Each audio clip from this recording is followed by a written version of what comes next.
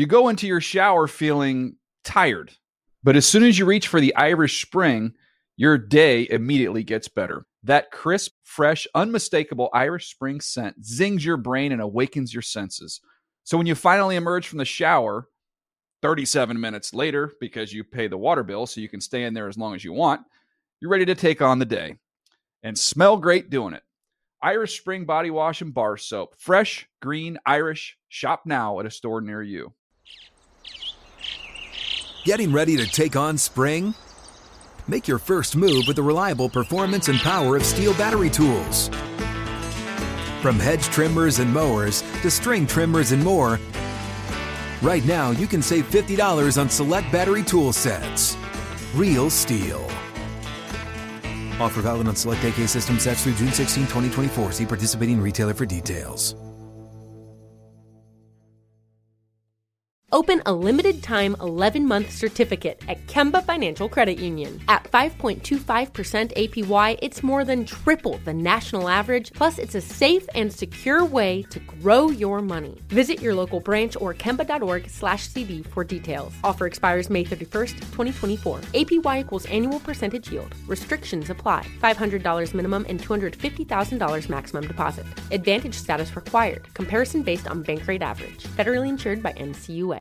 Live Nation presents Concert Week. Now through May 14th, get $25 tickets to over 5,000 shows. That's up to 75% off a summer full of your favorite artists like 21 Savage, Alanis Morissette, Cage the Elephant, Celeste Barber, Dierks Bentley, Fade, Hootie and the Blowfish, Janet Jackson, Kids Bop Kids, Meghan Trainor, Peso Pluma, Sarah McLachlan. Get tickets to more than 5,000 summer shows for just $25. Until now through May 14th. Visit LiveNation.com/Concert Week to learn more and plan your summer with Sean Paul, Sum 41, 30 Seconds to Mars, and Two Door Cinema Club. Hey guys, back at the playground again, huh? Yep. You know what this playground could use? A wine country. Heck yeah, and some waves so we could go surfing. Oh, yeah. Ah, love that. A redwood forest would be cool. I'm in. Ah, ski slopes. Let's do it. Can a girl go shopping? Yeah, baby. Wait! Did we just invent California? Discover why California is the ultimate playground at visitcalifornia.com.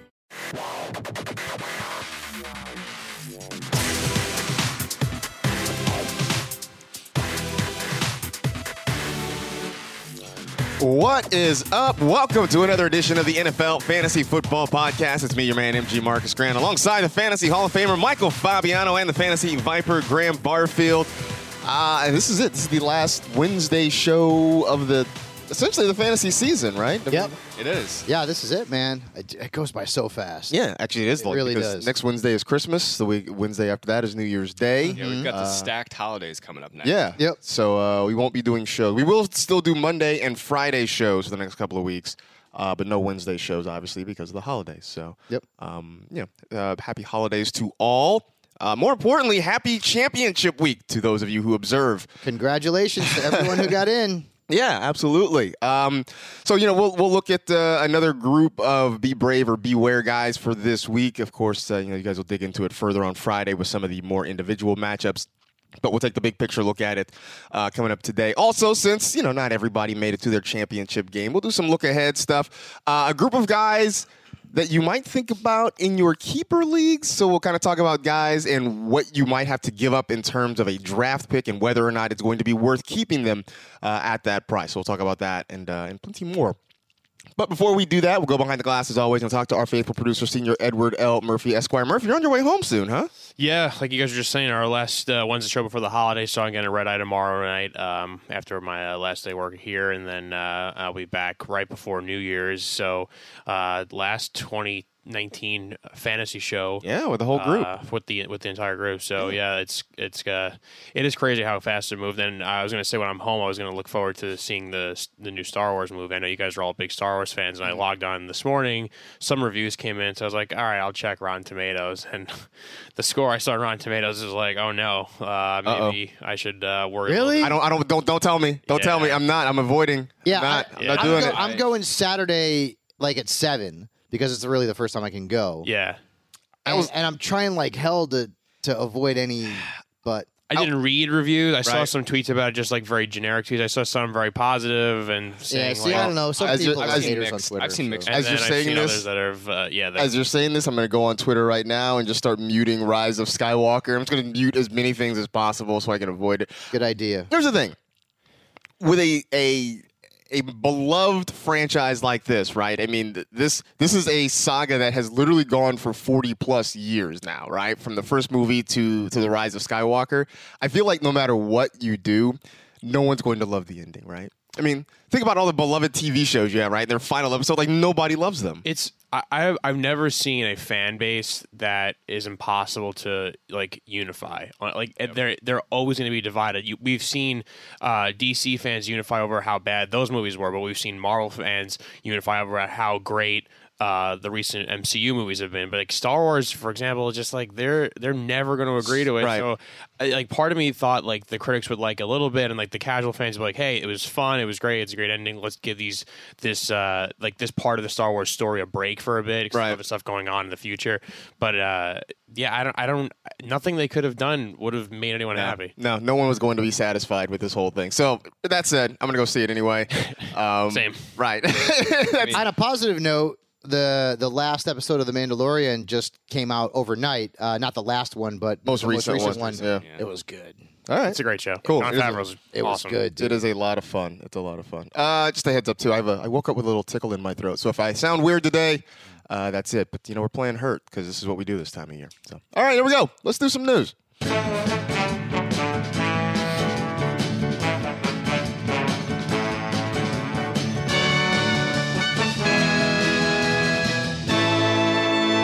Let's do the news. All right, we will start in Minnesota. The Vikings are monitoring Dalvin Cook's shoulder injury now.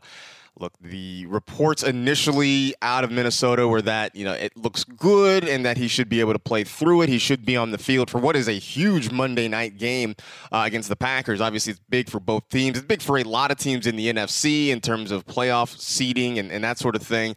And obviously for fantasy, it's definitely huge as well because there are a lot of really important fantasy assets going in this one. I mean, Fabs, I know they're saying that he's going to be good to go. Pardon me if I'm a little bit skeptical, though, and making contingency plans. He looked like he was in a lot of pain when he got hurt coming off the field.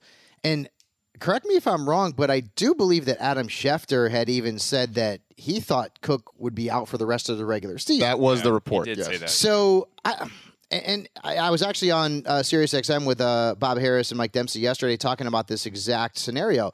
It's a crappy one if you're a Dalvin Cook owner. It's a crappy one if you picked up Mike Boone. It's a crappy one if you have Alexander Madison, because you almost legitimately have to have 2 or 3 of those pieces to start any one of them because it's a Monday night game. Yeah, I was about to say, oh, by the way, it's a Monday night game, so you will have most likely no idea, unless we get word Sunday night that Cook will be inactive or active. Right. But I would imagine they're going to drag this thing out. Yeah, they will. I mean, the thing you need to do is, low-hanging fruit scenario here. You check the practice reports and see what happens going into the weekend, because if we don't know for sure that Dalvin Cook is out, if we don't know for sure that Alexander Madison is out, you can't really wait and play Mike Boone. You just can't. Right.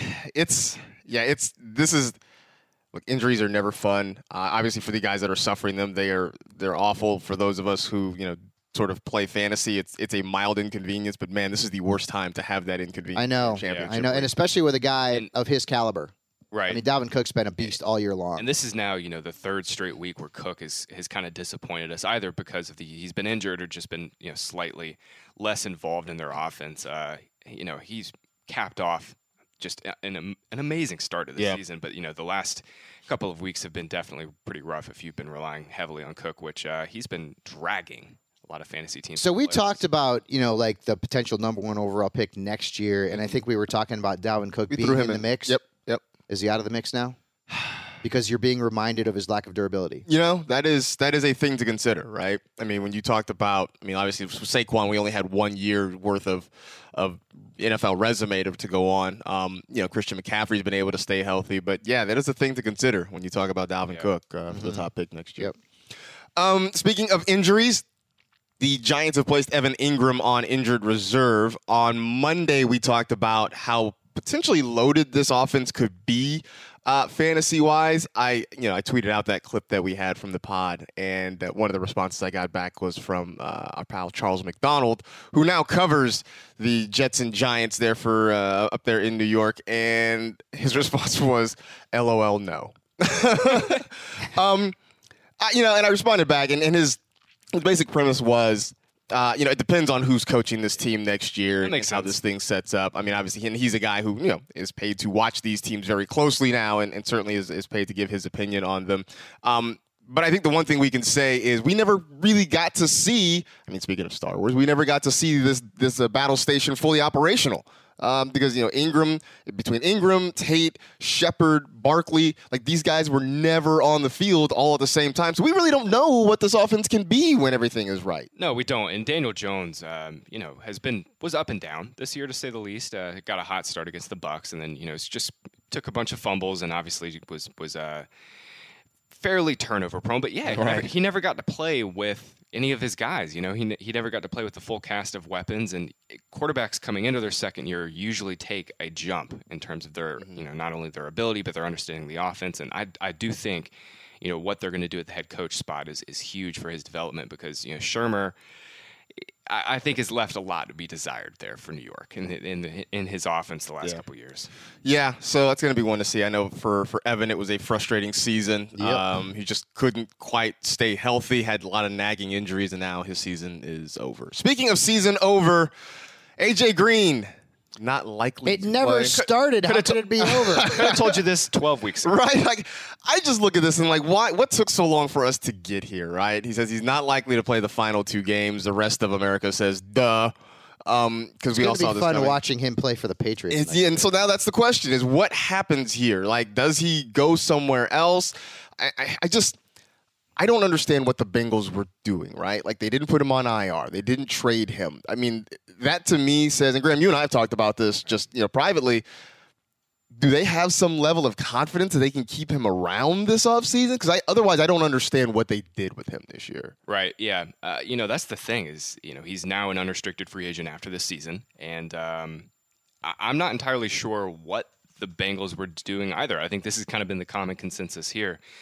As well as just like Cincinnati could have traded him, they could have put him on IR, and maybe they tried to save a little bit of money by just keeping him active. But it'll be really interesting to see what they decide to do, because really they left themselves with almost no leverage, because he's an unrestricted free agent after this year. They could technically try to work out a deal long term, and maybe they will if they draft Joe Burrow. I hope they do, because Joe Burrow to AJ Green would be a lot of fun. But that seems like the consensus right now. But I think, we just have to wait and see. Yeah, I also wonder if you are AJ Green, right, and you are coming up on 9-10 years in the league now. Joe Burrow has a lot of potential, but do you want to be there to break in a young quarterback? And when at some point you want to win, right? You want a shot at the playoffs. You want a shot to go after a championship. And if you're AJ Green, do you want to stick around and help bring along a young quarterback and not knowing what your future may be there? So. Right. I will say Joe Burrow just looks amazing. No, he looks great. He looks amazing. Absolutely. But most young quarterbacks still have growing pains too, so that's something to consider. Right. Juju Smith-Schuster is reportedly taking a smart approach with his knee injury. He right now is listed as questionable. We'll see whether or not he plays against the Jetropolitans this week.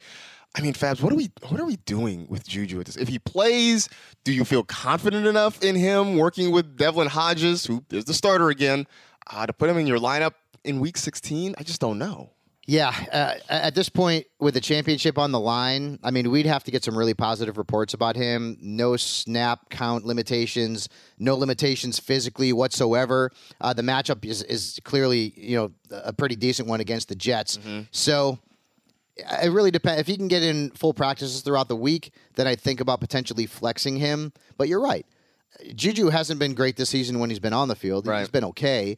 And the quarterback situation leaves much to be desired. So if you were able to get, say, Brashad Perriman off the waiver wire, if you landed A.J. Brown a couple of weeks ago, if you have simply better options than Juju Smith-Schuster, don't consider the name, consider what he's done this season. And so in those cases, I would sit him. Yeah, I will say the Steelers have still, it's kind of amazing. They have pretty significant playoff implications here. Right. And they need to win. They need to win. I can't believe. I mean, they need to win. And this Jets team, I mean, they've been certainly up and down, but the Jets are capable of beating the Steelers. They're capable on paper of beating the Steelers, putting up 24 points. Hell, in this league, everybody can beat everybody for the most part. I think at this point we know Devlin Hodges is pretty limited as a passer. I'm trying to put it nicely. But yet he gives them more options than Mason Rudolph. He does. He does give them better options than Rudolph. You'd have to be pretty thin at receiver to play Juju this weekend, though. That's kind of what I'm thinking. You'd have to be pretty thin. If you've made it this far, and you have Juju on you've figured out other options at this point. So there's no need. You haven't been relying on that production at all at any any point this season. So there's no need maybe to try to shoehorn him back in the roster, in the starting lineup. The Carolina Panthers expected to start Will Grier this week against the Colts. I know a lot of people are saying it is about time. I also wonder if Will Grier was ready to go, wouldn't he have started before now? One would think. One would think, right? But the bigger question here, obviously, no one's starting Will Grier, but can you start either of the wide receivers, Curtis Samuel, DJ Moore? If Greg Olsen is back or Ian Thomas, can you start him?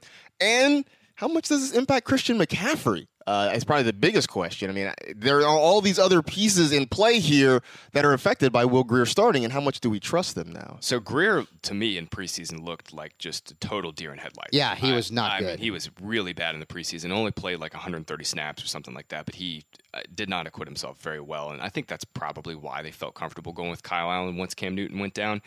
But yeah, Christian McCaffrey is, as long as Will Grier can throw 4-yard dump offs, I think we'll be good. So you're not starting DJ Moore this week, though? But I think you can. I think he can too. Moore. He's got to throw it to somebody. Yeah, and this game, the Colts just got gashed. The Colts did just get gashed, and the Colts are back at home. They should be able to score in this game and run all over the Panthers to kind of keep the Panthers, foot on the gas and keep them throwing in this game. I think DJ Moore will be fine, but Curtis Samuel's just I wouldn't play his him. Floor is so low. So low. Sneaky good play in this game. The Colts defense. Yeah. I agree. I've got them as experienced quarterback. I've got them as a nice streamer this week. Yep. Well, a couple of notes that we sort of already know. Chris Godwin. I don't know if he's officially on IR, but he, for all intents and purposes, is done. I cut him in one of my leagues, and it hurt. Yeah, I mean, I get that. But at this point, he's probably not coming back. It doesn't make sense for him to. So you could probably let him go. The other news, Josh Gordon suspended indefinitely for, again, violating the league's drug policy. I don't really have much to say on that other than it very well may be the last time we see Josh Gordon in the National Football League. I know we've said that before, but this time it really might be. This time is probably it. His last catch was a good one. Was a phenomenal catch. It was a great catch. Yeah. Quick note, Daniel Jones is taking first-team snaps with the Giants in practice today, which means he's likely to start, which means against the Redskins, suddenly he is a 2QB league Superflex streaming option. Against that bad Redskins Eli got his career record back up to 500. They got to stop it there. Now we're good. They can't let him play again. Now we're good. The only thing that matters though, 2-0 in the Super Bowl. That's all that matters. Let him end his career. Giants fans, right, Eddie? Very true. Yeah. Let him end his career. At least his Giants career. I don't know what happens next year, but let him end at 500. I even saw people saying, look, if Daniel Jones couldn't go, to play Alex Tanney. Just to let it stay at 500. Yeah. So speaking of that, Eli, going to the Hall of Fame, and I'm sure he's probably going to end up getting in there because he won a couple of Super Bowls. I saw that Julian Edelman didn't get a Pro Bowl bid. He's not going to make the Pro Bowl. He's never made the Pro Bowl. Really? But people believe that he is a borderline Hall of Famer. I wonder if there's any Hall of Famer who has never made a Pro Bowl. Can't be. I can't imagine. Can't imagine that, right? I mean, I can't imagine it either. Except for what Pro Bowl Hall of Famers who played before the Pro Bowl existed. Of course. Yeah, that's right. Edelman's definitely not a Hall of Famer, but it's also kind of crazy he's never made the Pro Bowl. Yeah, that's the wild. Although, I wonder. Yeah, I guess not. That's weird. Remember, earlier in his career, he wasn't all that great. Well, no, because he was like a complimentary piece. Yeah, he was playing special teams. But there's a lot of stud receivers out there. Yeah, it's kind of crazy. That's wild. I'm sort of floored by that. Mm-hmm. Man, there you go. All right, that's pretty much everything you need to know.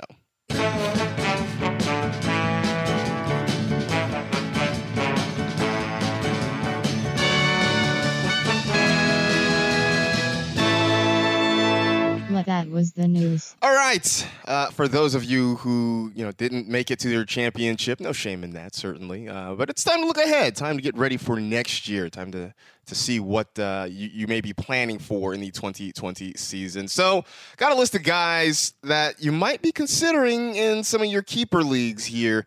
Mostly running backs and wide receivers. I didn't factor in quarterbacks because it just doesn't make sense necessarily to keep a quarterback.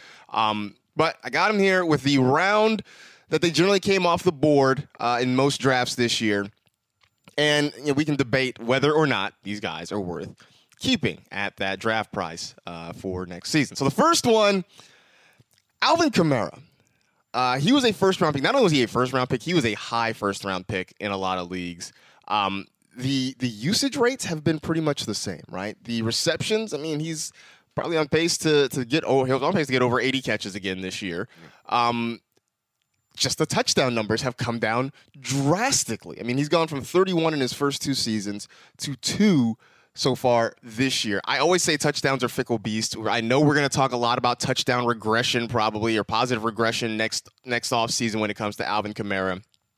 But with all that hope potentially built into what Kamara can be, do we dare give up a first-round pick to keep him next year? I probably still would. Yeah. I probably still would.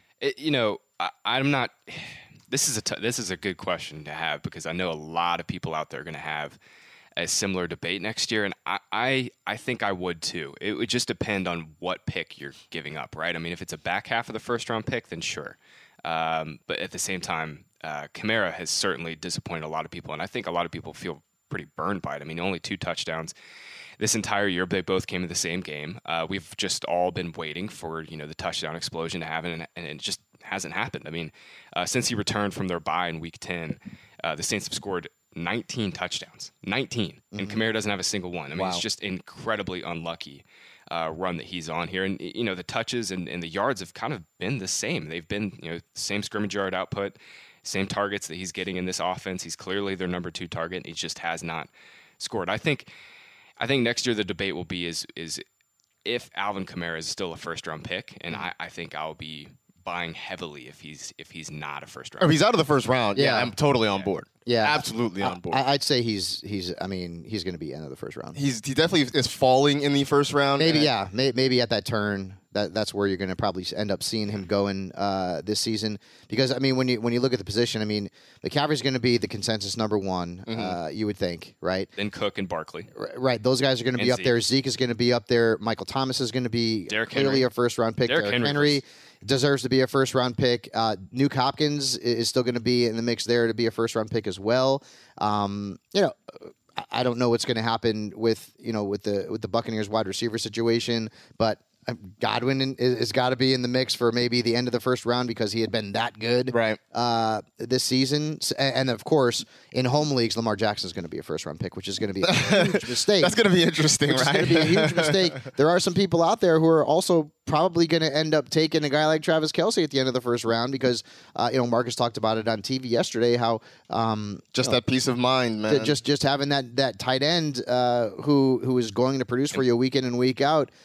And people are going to want to take him in the first or second round as well. So, and by the way, Travis Kelce is due for some positive touchdown regression. He's only sitting at 4 scores, only 4 right now, and he's just been a beast once again. Yeah. So that's yeah. All right. So next, Leonard Fournette, who was a guy who was kind of coming off the board in the 3rd round. And another one who's getting touches, getting yards, just for whatever reason can't really consistently get into the end zone. The big change for him this year is that he's catching the football, which is something we couldn't say before. Yeah. 3rd round pick seems like a pretty good price to pay for Leonard Fournette. Absolutely. It was shocking to me that Fournette was still going in the 3rd round, in the middle of August, like when everybody knew the Jags had nothing else behind him on the depth chart. And we'll see what Jacksonville does in their offseason to kind of get some more depth back there because I don't think they can roll into the next year with just Raquel Armstead again. But, yeah, Fournette is a 3rd round pick. You're absolutely keeping him, and he's 3rd straight guy we've talked about here between Kamara, Kelce, and Fournette. Due for some more touchdowns. Only has 3 this year. Yeah. Yeah, it's funny, too, because when I drafted Fournette in a lot of leagues, it was funny because he would, especially early in draft season or in mock drafts, he would fall kind of in my lap at the end of the 3rd. I was kind of like, okay, fine. I mean, it's turned out to be okay. Like, I'm not upset about having Leonard Fournette anywhere in any league. Yeah, if you drafted Leonard Fournette in the third round, I think you've been pretty happy all year long because the floor has been so high with him. He's just an automatic lock for like 12 to 15 points every week, and if he scores, then it's gangbusters. Yeah, I'm gonna go back and watch like all of their like inside the 5 carries and just see what went wrong, what the heck happened this entire year because it's just he's got a ton of them. He's just not been lucky enough to get in the end zone enough. Yeah. That's I don't know. Again, I say it all, touchdowns are fickle beasts, man. Like, maybe next year Leonard Fournette ends up having 10 or 12 touchdowns. Who knows?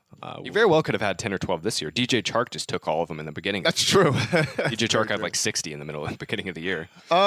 Melvin Gordon, who I think is going to be a really interesting case next year, right? Because what team is he? Right, because he's probably not going to be with the Chargers next year. I think we can sort of kind of agree on that. I was actually almost going to put Austin Eckler on this list, but that's a no-brainer considering where you got him and the production that he has put up so far this year. So I felt like, that you leave him off this list.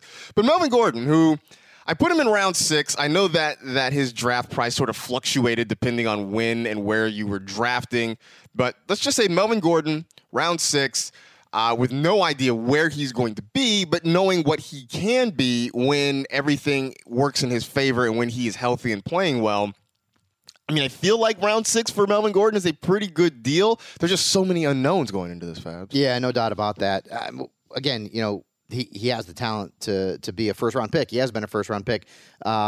And he was playing at a very high level before this past weekend where he, ended up catching a case of fumbleitis and killed a lot of fantasy owners, including this one right here in their leagues. But if he ends up in the right spot, I mean, dude, he's a 3-down back who's going to get goal line opportunities.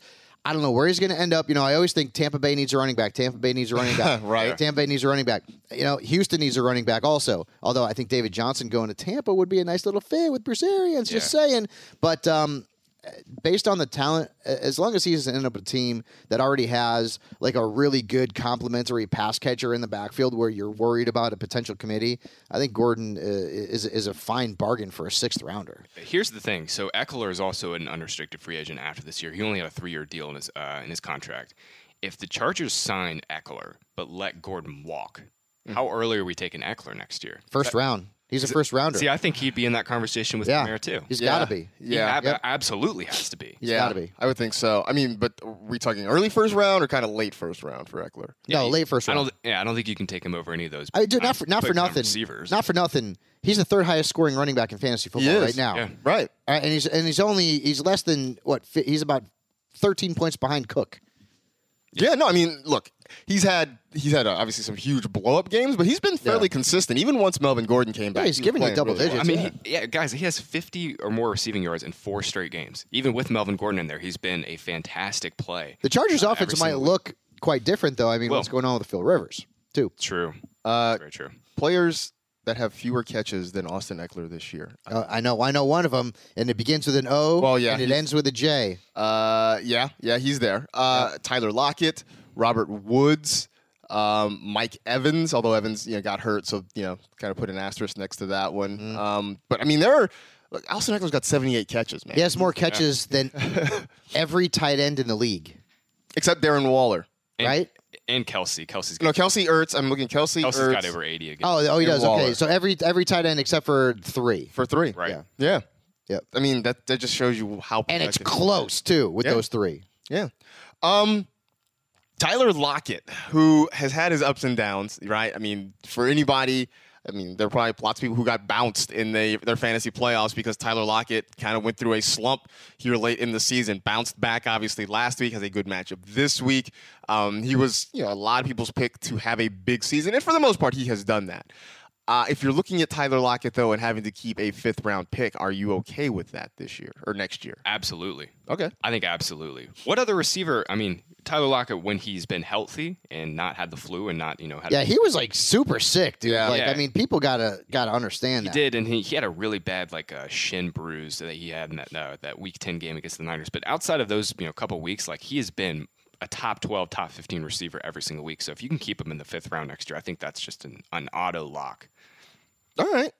Yeah. I mean, I don't really think I have much argument with that. Yeah. It's like who? I mean, DK Metcalf is never going to be like a huge target hog. Right. Who else are they going to add this offseason that would scare you from thinking Lockett's going to get another, well, and I don't, look, I know it's 20 targets. I know it's a loaded wide receiver draft this year, but I don't expect that they're going to necessarily go and at least not spend a high draft pick on a wide receiver. Although that would be fun if they did. That would be kind of fun. Yeah. Yeah. Maybe they actually help. Not that Russell Wilson needs a ton of help, but give him a little extra help.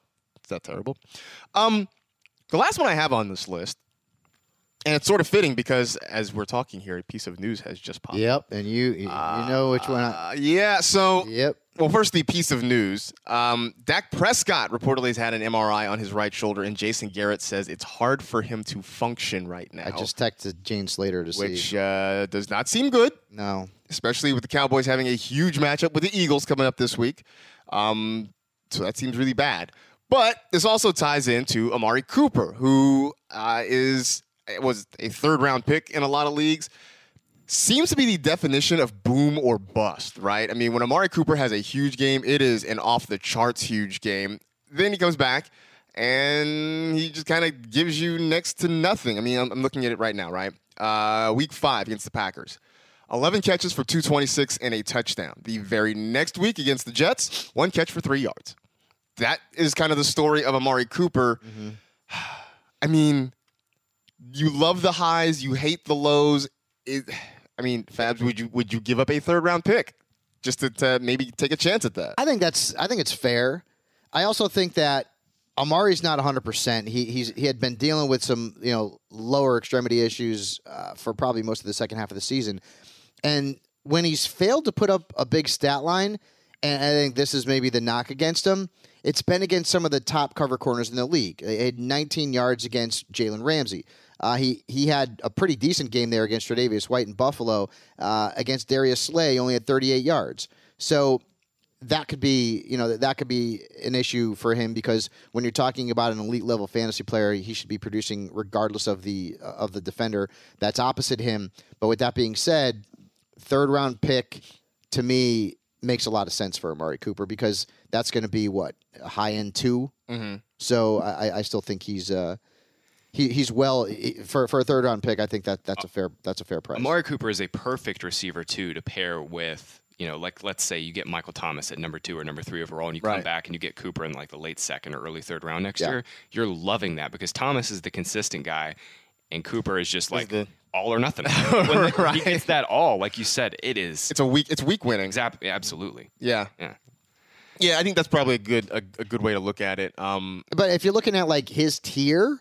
Like you're looking at Galladay with Stafford back, next season. You're looking at like Allen Robinson and DJ Moore, and guys like that, and Keenan Allen. I feel like third round is right about where those guys are going to land next season. Right. Yeah. I mean, Keenan Allen's another interesting one too, right? If we talk about this Charger offense maybe looking different next year, I assume Phillip Rivers is going to be back as the quarterback next season, but I mean, another guy who's just kind of highs and lows with this offense, so he's going to be kind of one to keep an eye on. Yeah, just a quick thing. I got a response from Jane. She said he played through the finger and now the shoulders popped up. He doesn't seem to be too concerned. He's a tough dude, and if I know him, he will definitely play Sunday. No issue besides maybe that will force the Cowboys to run the ball a little bit more. Huh. All right. I was going to say, I feel like, he can be tough, but a shoulder is sort of important to a guy who throws the football. I know.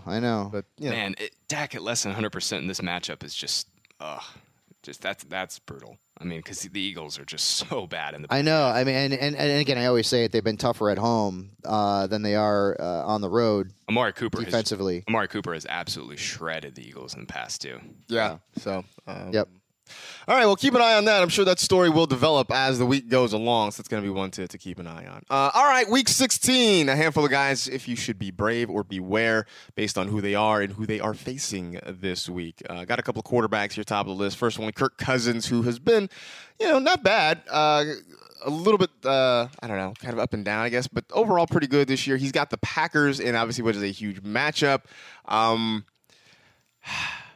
Kirk Cousins in prime time. Does that narrative creep into anybody's head? But I mean, people say that, and I get it. Like I know he ripped the Cowboys. Right, he did. And the last game that he had in prime time, I mean, Stephon Diggs cost him. He would have scored 20 points in that game if Stephon Diggs hadn't dropped some passes. And then there was one pass that Diggs had in his hands, it popped out, and the defender picked it off. So you can't do anything if you're Kirk Cousins there. I mean, you can only throw the football accurately and hope your receivers can catch it. That Seattle loss was not on Kirk Cousins. That their defense got just absolutely creamed. I'm not opposed to Kirk Cousins this week. No. I mean, there's probably not either. There's probably quite a few options out there available that you'd probably feel better about. But yeah, I'm definitely not opposed to Kirk Cousins putting up like 20 fantasy points this week. All right. Ryan Fitzpatrick against the Bengals. This is isn't this another on the revenge tour? Yes, it's another revenge game. Now, I will say this. Okay. The Bengals have been kind of tough, at least fantasy-wise. Like, the numbers don't look good for quarterbacks and receivers. So the Bengals this season have given up the 9th most fantasy points to the quarterback position. But here is where they have given up a bulk of their production. 451 rushing yards to quarterbacks. And the second worst team is only giving up 339, which is the Niners. And they've also given up 5 touchdowns. But Ryan Fitzpatrick is a leading rusher for the Miami Dolphins. In rushing. So, I would still, I'm playing him in one of my leagues, and I think I might play him over Kirk Cousins. Yeah, I was gonna ask you. I may play him over Kirk Cousins. I think I like Fitzmagic just a little bit more than Cousins, just because of the rushing. The rushing has been awesome for him. Yeah. So here, just for those of you who love NFL history, right now, Ryan Fitzpatrick leads the Dolphins with 219 rushing yards. Okay, now obviously we still have a few weeks left in the season, but that is the fewest for any rushing leader in the Super Bowl era. Now, the leader for an entire season was a guy named Ross Montgomery of the Chicago Bears in 1970. Leader in air quotes who there. had 229 rushing yards, but Fitzpatrick is the only quarterback in the top 5. So every other player has been a running back. So Fitzpatrick we'll see what happens, could be the first player in NFL history during the Super Bowl era, not counting the strike year of 1982, that a quarterback leads his team in rushing I need this yards. to happen. I do. I need this to happen. I really need this to happen. This is wild. Myles Gaskin, I hope you rip off a few more big plays the next couple weeks so Patrick Laird doesn't get the title for Dolphins leading rusher. He's going to need a bunch. Yeah, you gotta look at the stats though. I mean, deeply, obviously, when you're doing this, because right now, I mean, the Bengals are giving up. They've given up 18 touchdown passes, which actually is not a lot compared to a lot of teams. They're only giving up 1.3 touchdown passes. It's the rushing yards that have crushed them. Now, big part of that is they play in the same division with Lamar Jackson. Yeah. Exactly. So I mean, take from it what you will. It's a revenge game. I still think Fitzpatrick's startable. Another big part of their lack of production in the passing game is just especially early in the year, they were just getting absolutely creamed every single week, and everybody was just running against them. Teams just take their foot off the gas and didn't have to throw very much. So I do think that skews it a little bit too. But you're right; their secondaries played better than expected. And by the way, 2 of the 3 defenses in the league that have given up the most rushing yards to quarterbacks happen to play in the AFC North. Yeah, well, Cincinnati and Cleveland. Yeah, the Browns. Yeah, Pittsburgh's been the only team that has made Jackson look mortal this year. Sometimes it's a function of who you play. Exactly. Sometimes it's a function of who you play. Yep. All right. You want to talk about revenge games? This might be the ultimate revenge game this year. Matt Prater against Denver? Oh, yeah, that one. That's exactly what I was talking about. No. That's a great one. No? Le'Veon Bell against the Steelers. And when you talk about... I mean, this is top of the charts, right? I mean, Lev... Look, the ceiling hasn't been all that high this year. But really, the floor hasn't been all that low either. I mean, you can count on him for 10 to 12 pretty much every single week. It's not pretty, but he's kind of getting you there. So there's that. On the flip side, though, the Steelers defense has pretty much locked down on a whole lot of people. I just feel like, Graham, you're not going to find – do you have a better option, right? If you're looking at that flex spot or you're looking at the second running back spot, you probably don't have a better option. I don't imagine you'd have to be just absolute loaded to draft Le'Veon Bell in with your first couple of picks and then still have some really hammer flex spot options because you're right. I mean, the touchdowns haven't been there for the Jets. And especially for Bell. Bell's efficiency has been pretty bad all year because their offensive line has been so bad. But, yeah, I mean, he's been fine for fantasy, just 10 to 12 points in almost every game. And it's, I wish we could have seen Bell used a little bit more, imaginatively as a receiver this year. I'd like to see him be split out as a wideout or split out in the slot a little more often. But he's still been fine, He's been between 4 and 5 catches in almost every single game. So yeah, you'd have to be pretty loaded to not play. Yeah, I feel like if we knew Mike Boone was going to be the guy for the Vikings, I could play him over Le'Veon Bell. Yeah, I agree. But we don't know. You just don't know. We don't know. Do not know. Ronald Jones. Don't do it. So hard. He's been so hard to figure, but the matchup against Houston just feels so sweet. Nope. Can't convince me, Marcus. I can't do it, man. Nope. I can't do it. I know you're a USC homer. Like, I'm not right, Marcus. I'm just asking the question. He's not even playing featured back snaps. I mean, they're splitting the touches and the snaps between him and Peyton Barber. You know, you got Dare, who's go ahead, last name. Ogunbowale? Thank you. He's in the mix as well. I think the only way that you start Ronald Jones this week is if you deeply believe in your soul that they're going to use him more often as a pass catcher because the Buccaneers have no wide receivers left. And I just don't believe that. So I can't buy that. Right. Yeah. So, I mean, it could be a Peyton Barber game. I don't know, but that's why I just don't want to play either one of these guys. I remember when Bruce Arians called Ronald Jones his starter after that big game against Seattle. We all bought in, and right? Ronald Jones got what? I don't even know how many carries. It wasn't many, I don't think. He got 11. Yeah, I mean, we all bought into that. Actually had a good game after that because he caught 8 balls randomly in that game. But then the very next game against the Saints, he had 5 touches. That is Ronald Jones' season in a nutshell. That's Ronald Jones' career in a nutshell. Yeah, I mean, this discussion went sort of how I figured. But I just wanted to throw it out there because it just, it was a frustrating player in a potentially good spot. I was just curious. No, when I was doing Stardom and Sit-em, obviously I'm looking through all these matchups, and I see, Houston, Tampa, and I'm like, I can't even do it. I can't put him in the start. I can't do it. Absolutely. As great as the matchup is, I simply cannot do it. All right. Can't do it. Okay, so then on the other side, right? Good running back in a potentially bad matchup, Nick Chubb against the Ravens. Now, Chubb's biggest game this season actually came against Baltimore earlier in the year, but I also feel like this is a different Baltimore team than what the Browns saw the first time around. My other fear with Nick Chubb is that if the Ravens run out to a lead like they've been doing on teams, does this make this more of a Kareem Hunt game and Nick Chubb is sort of left standing by? But again, I just feel like it's hard to sit Nick Chubb. I just feel like you might be a little bit concerned. I know. I have him in one league where I'm in the championship. I gotta play him. Yeah, I think I gotta play him. I think you have to play him too. Granted, much different defense. Obviously, the Cardinals are just not as near as talented as the Ravens are, but the Browns were down that entire game by multiple scores, and Nick Chubb still ran for 17, 127 and a touchdown. I mean, he's clearly their lead guy. I mean, they're only getting Kareem Hunt involved in the passing game, really, and Chubb, I think no matter what, he's going to be getting the rock in the running game. It definitely isn't great that his matchup is the Ravens here in Week 16, but yeah, you got to play him, I think. All right, we sort of talked about this a little bit earlier, but DJ Moore against the Colts. I mean, not exciting necessarily with Will Grier there because we just don't know what Will Grier offers. But you guys sort of felt like you were at least okay. I mean, I feel like this season we should have learned a lesson, right?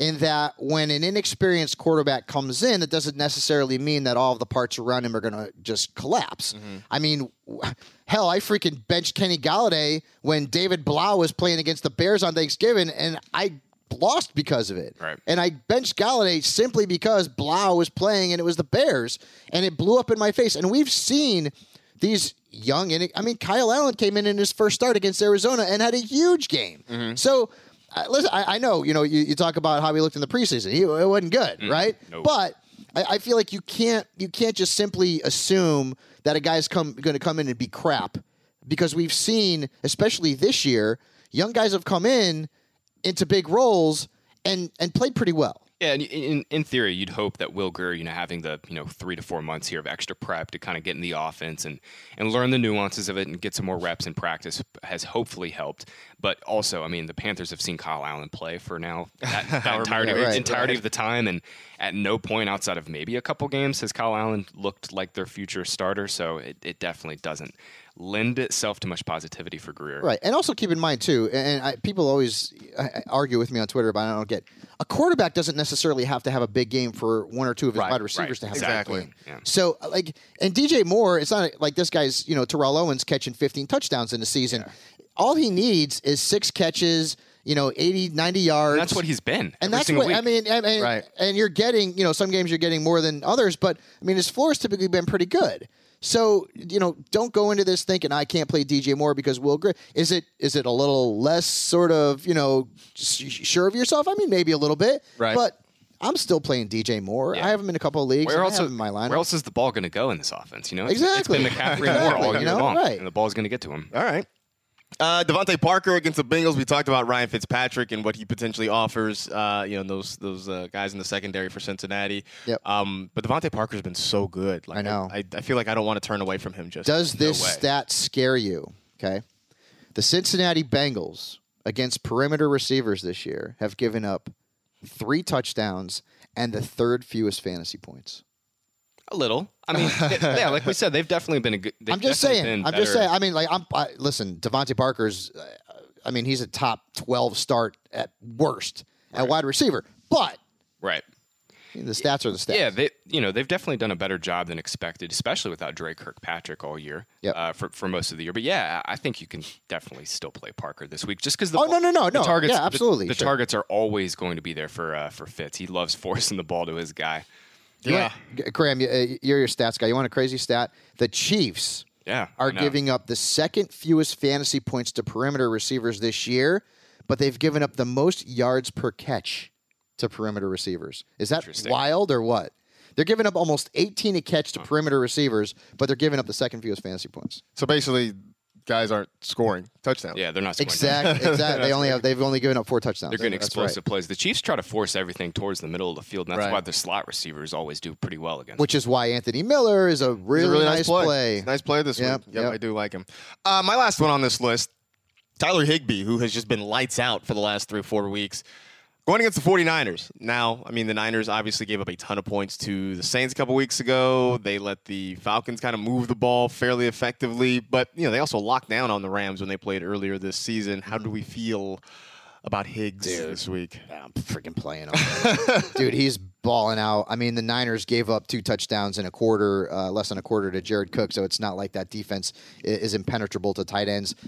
Listen, Jared Goff, the way that he is playing right now, he doesn't throw it vertically. His thumb is messed up. So what does that mean? By the way, he says that he's going to be okay. He should be ready to go for this weekend. He also stinks this year. Well, so exactly. So no, he's throwing the ball, short passes. Higbee's getting open underneath. He's a top 5 play. Yeah, absolutely. Especially this game. The way the game projects to go, the Niners should get ahead, build a lead, and if they do, the Rams are going to have to throw again. Yeah. And if Jared Goff has to throw 50 times again, Tyler Higbee is going to smash. Yeah. Again. Yeah. Simple enough. Yeah. Mm-hmm. Cool. That's all I got in this one. So as this being the last pod we're doing all together before championship week, any words of wisdom you guys have for people out there in their championship games? So, and I went through this last night with Jerry Cantrell because he's in the finals of the AIC League against Jeff Garland, who beat me. Garland beat me. His backfield was garbage. He beat me with Michael Thomas, Lamar Jackson, Allen Robinson, and George Kittle. That'll do it. That beat me. You should not have a player on your bench that is useless to you this week. Every player on your roster has to have a purpose. And I went through this with Jerry last night because he had a bunch, he had Matt Ryan on his bench. He's starting Russell Wilson, Jeff Scott, Lamar Jackson. He doesn't need Matt Ryan, okay? He had, Curtis Samuel. You're not going to play Curtis Samuel. Your opponent's not going to pick him up. Drop him. And what you want to do is you want to go out and look at that opponent's roster and see what they need and put the block on him, right? If your opponent is rolling with a defense that's got a bad matchup this week because they had a good matchup the previous week, for example, the Buccaneers, pick up 2 defenses. Block him from getting those players. In that case, he could use a wide receiver. He could potentially. So go out and pick up Rashad Perriman, even if you're not going to use him. Right. Drop a second defense that you're not going to use. Drop as long as you're not going to use the player and your opponent's not going to pick him up. He shouldn't be on your roster because even if you're not going to play him, you don't want your opponent to get him if he can use him.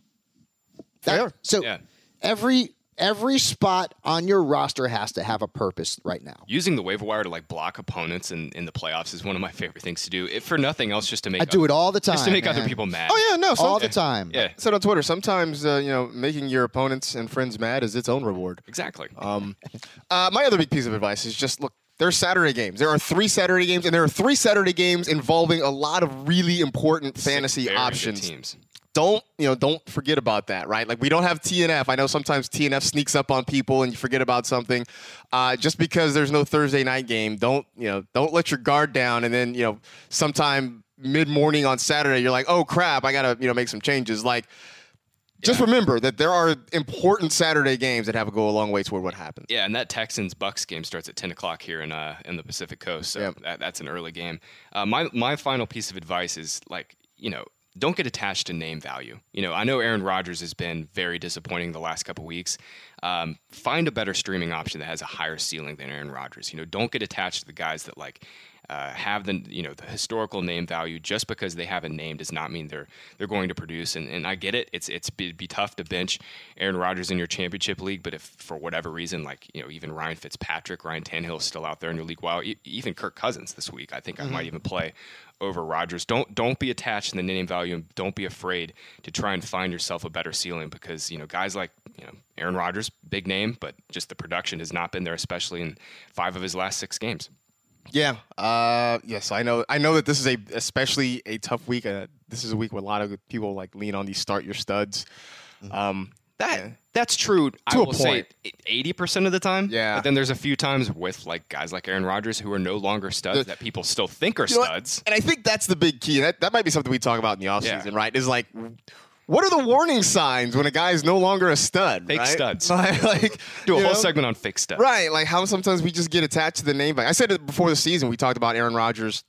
And I know some people had him as the QB1 potentially to draft. And I was like, that feels like muscle memory, right? We're just so used to having him there. Right. That muscle memory says, yeah, Aaron Rodgers, just put him in there. And Aaron Rodgers is going to be a very late round pick next year. He is. He's going to be a late round pick. You would think. Right? Yeah. Which, you know what? Unless people aren't paying attention and they just see the name. If you got this Aaron, he's right now, what is he, the QB8? If you got this Aaron Rodgers season as a 10th, 11th round pick, you're fine with that. Yeah. I don't even know if you are, though, because 2 of his biggest games came against the Raiders and the Giants. He had 9 touchdowns in those games, right? He has 24 scores in the entire year. So 9 in 2 games. So 9 came in 2 games. He's just been so meh. Yeah. And not even meh. He's been all or nothing, really. But he's had some huge games and a lot of stinkers. You're certainly not happy with this as a 5th round pick. As a 10th or 11th round pick, I think you can justify it a little bit more. I just went on Twitter and Rotten Tomatoes is trending. God darn it. I got to stay off. Yeah, I just I had to mute the hashtag. So can you show me how to do that? I will. Yeah, please. All right. That's it. We are done. I'm going to go teach Fabs how to use TweetDeck or something like that. We appreciate you listening and downloading. You know the drill. Tell 2 friends to tell 2 friends. Rate, review, and remember, they call it a selfie because narcissisty is too hard to spell. We'll see you on Friday.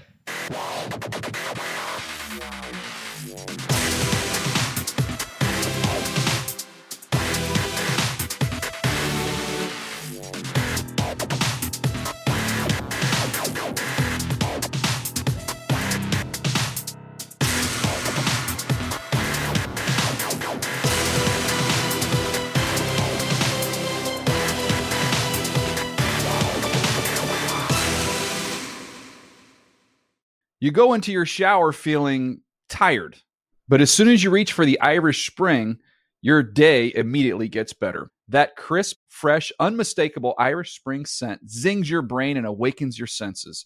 So when you finally emerge from the shower, 37 minutes later, because you pay the water bill so you can stay in there as long as you want, you're ready to take on the day. And smell great doing it. Irish Spring Body Wash and Bar Soap. Fresh, green, Irish. Shop now at a store near you.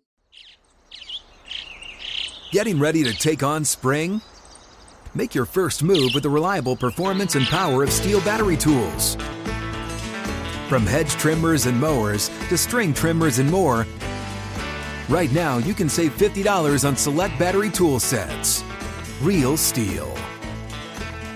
Offer valid on select AK system sets through June 16, 2024. See participating retailer for details. Open a limited-time 11-month certificate at Kemba Financial Credit Union. At 5.25% APY, it's more than triple the national average, plus it's a safe and secure way to grow your money. Visit your local branch or kemba.org/cd for details. Offer expires May 31st, 2024. APY equals annual percentage yield. Restrictions apply. $500 minimum and $250,000 maximum deposit. Advantage status required. Comparison based on bank rate average. Federally insured by NCUA. Live Nation presents Concert Week. Now through May 14th, get $25 tickets to over 5,000 shows. That's up to 75% off a summer full of your favorite artists like 21 Savage, Alanis Morissette, Cage the Elephant, Celeste Barber, Dierks Bentley, Fade, Hootie and the Blowfish, Janet Jackson, Kids Bop Kids, Meghan Trainor, Bissell Pluma, Sarah McLachlan. Get tickets to more than 5,000 summer shows for just $25. On sale now through May 14th. Visit LiveNation.com/Concert Week to learn more and plan your summer with Sean Paul, Sum 41, 30 Seconds to Mars, and Two Door Cinema Club. Hey guys, back at the playground again, huh? Yep. You know what this playground could use? A wine country. Heck yeah, and some waves so we could go surfing. Oh, yeah. Love that. A redwood forest would be cool. I'm in. Ski slopes. Let's do it. Can a girl go shopping? Yeah, baby. Wait! Did we just invent California? Discover why California is the ultimate playground at visitcalifornia.com.